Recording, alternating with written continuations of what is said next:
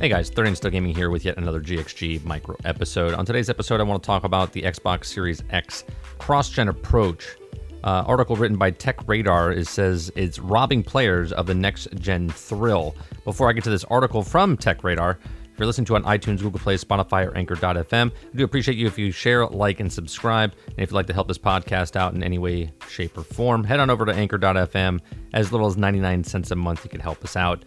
Make sure you're following us on Twitter at 30 and Still Gaming. If you want to watch live streams, come over to mixer.com/30 and Still Gaming. And if you want to check out our podcast, either these GXG micro episodes or our full-fledged podcast that we do on Thursday nights, 8 p.m. Eastern on mixer.com. You can watch the past broadcasts also over at youtube.com/30 and Still Gaming. And you could also listen to it right here on iTunes, Google Play, Spotify, or Anchor.fm. All right, so the Xbox Series X gameplay reveal was huge disappointment. The mind-blowing graphics, the huge steps in gaming experience, and we're also been waiting for. Where were all those teraflops being put to use? We've been waiting for this for a while, and finally has seen the next-gen gameplay in both PlayStation and Xbox Series X. Because arguably one of the biggest moments of the console reveal road, the moment when you see just how much the games themselves, just not the hardware, have been able to advance, and we want to see something mind-blowing. But we didn't get that at the Microsoft event. Instead, we got 13 game reveals of Xbox Series X optimized badges and also a lot of talk about the smart delivery. We don't want to be told what these games will look better. We want to see it. I personally, this is the article that's been written, want a reason to upgrade, not to be stuck in a limbo between generations and next. All is focused on the cross-gen. Microsoft is robbing us of the initial next-gen thrill. Xbox Series X versus the PS5, what we know so far. Xbox Series X games, all games rumored to be confirmed for the next Xbox. The PlayStation 5 games, all games rumored to confirm for the PlayStation 5. All right, let's get to this out of the way first. Cross-gen games are good. They allow players to enjoy new games even if they can't, or whatever reason, upgrade to the next console. After all, Xbox Series X price is likely going to be expensive. However, in the lead up to the next-gen console, I want a thrill. I want to see games running as their very best rather than being told they can. And the Xbox Series X gameplay didn't lean in on the next-gen gameplay. It didn't aim to stagger us with the power of Series X console. Instead, we were plotted away with the trailer after trailer, which was were cut together in such a way that it really truly got to see any gameplay. Now, there was no very little X factor for the console with so many X's to its name. Instead, there was a lot of focus on the Xbox Series X innovative smart delivery feature. Smart delivery means that when you buy one version of the Xbox game, it supports smart delivery. You'll always have access to the best versions of the game, no matter which hardware you're playing on. So, if you're buying Halo Infinite on Xbox One, then later play it on Xbox Series X, your one-time purchase gets you the versions of the game optimized for both Xbox consoles. Microsoft has confirmed to smart delivery all of the exclusive Xbox Game Studio titles, and CD Projekt Red has committed to doing the same as Cyberpunk 2077. So really, if these games available concurrent consoles and the next-gen consoles, why would you want to upgrade? Especially as Microsoft has confirmed it won't have any true Xbox X only exclusives for years to come. It feels a bit like Microsoft has shot themselves in the foot and is taking away my desire to upgrade. Because what's the incentive? I haven't seen one yet. I've only been told about them.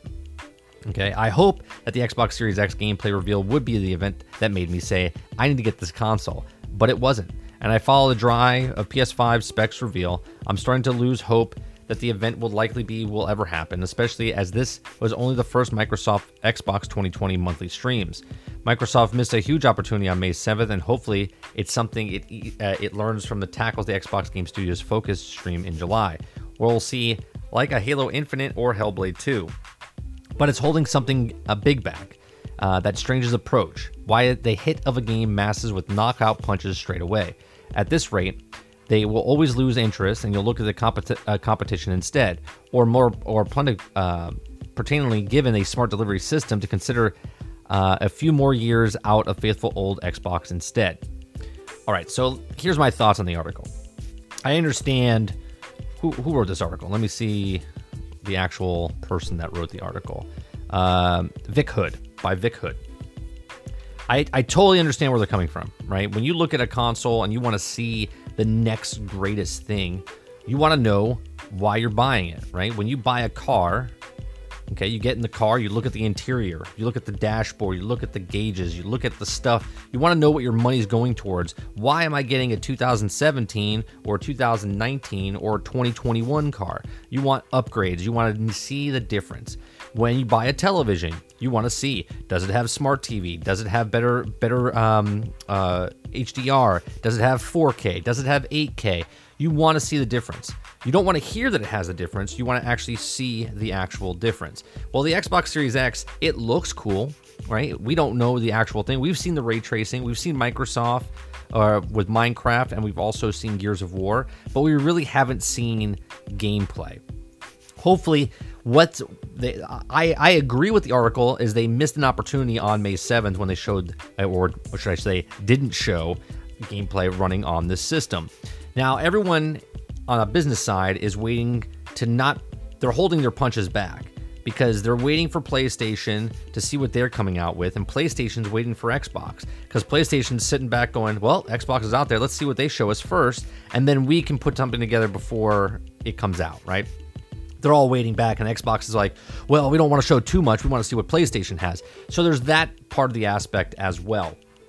As far as, do I think it's a bad decision that they're holding games back? Well, we always know when a game system comes out, it's the initial games that release, right? Obviously, this didn't pertain to like the original Nintendo because it was brand new on the market. But once the second Nintendo came out, right, the N64 or the Super NES, you wanted to see what games were coming out for the next console. With all additional consoles that have come out, you've always want to see what's the best, what's the greatest next game that's coming out that's going to make me want to buy this system. And there usually isn't, right, when it launches. If you look at all the consoles in the past, even if Xbox 360, the Xbox One, what was the game? What was it called? Rome? Total War, whatever what it was called, right? That Rome game, it looked beautiful. But at the same time, it was a shell of a game, right? It wasn't that good of a game, right? Madden football, when it goes from one year to the next, there's not really a huge upgrade. It's just a graphical upgrade. You're like, oh my God, it's amazing. It looks fantastic. It's the same old game. It's ported over. The first couple games are always ported over because it takes 2 to 3 years to make a game. Well, the developers that get these packages only get the console anywhere between 18 months and 24 months, which would be 2 years. Well, it takes 2 to 3 years to make a good game.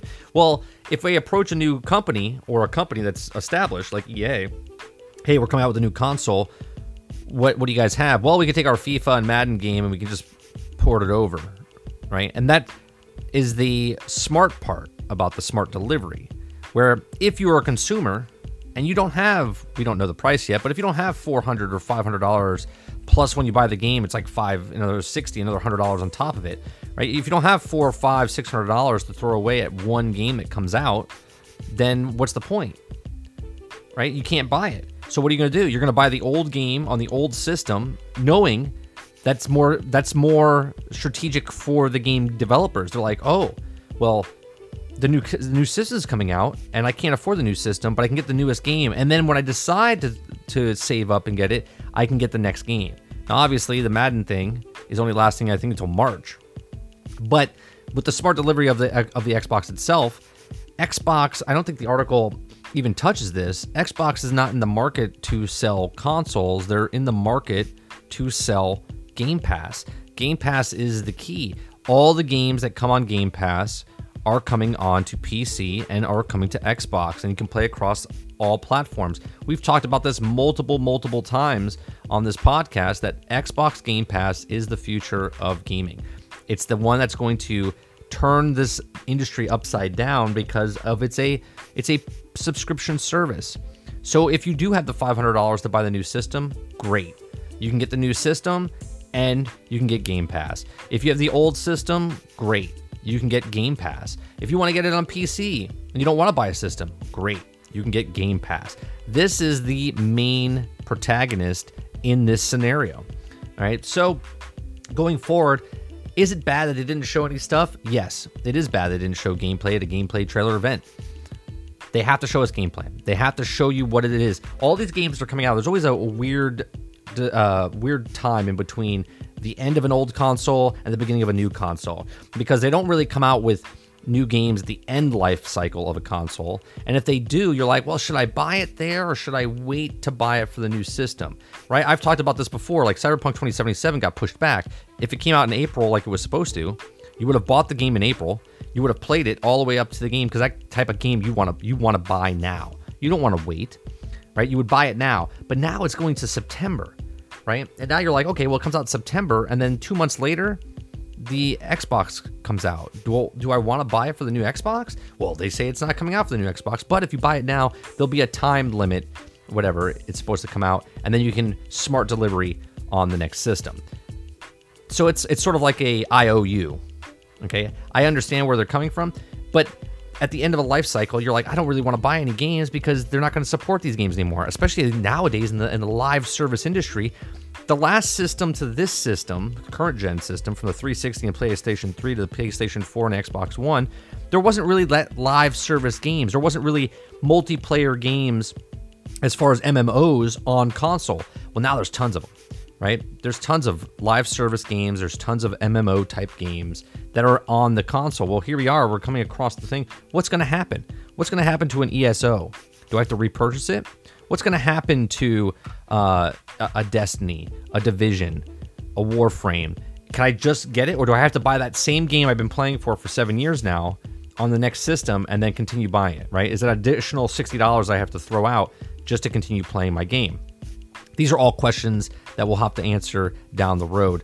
I do appreciate it. These are just my thoughts. Let me hear yours in the comment section down below. As always, if you're listening to on iTunes, Google Play, Spotify, or Anchor.fm, please share and like and subscribe. And as always, thanks for listening, and I'll see you on the next one.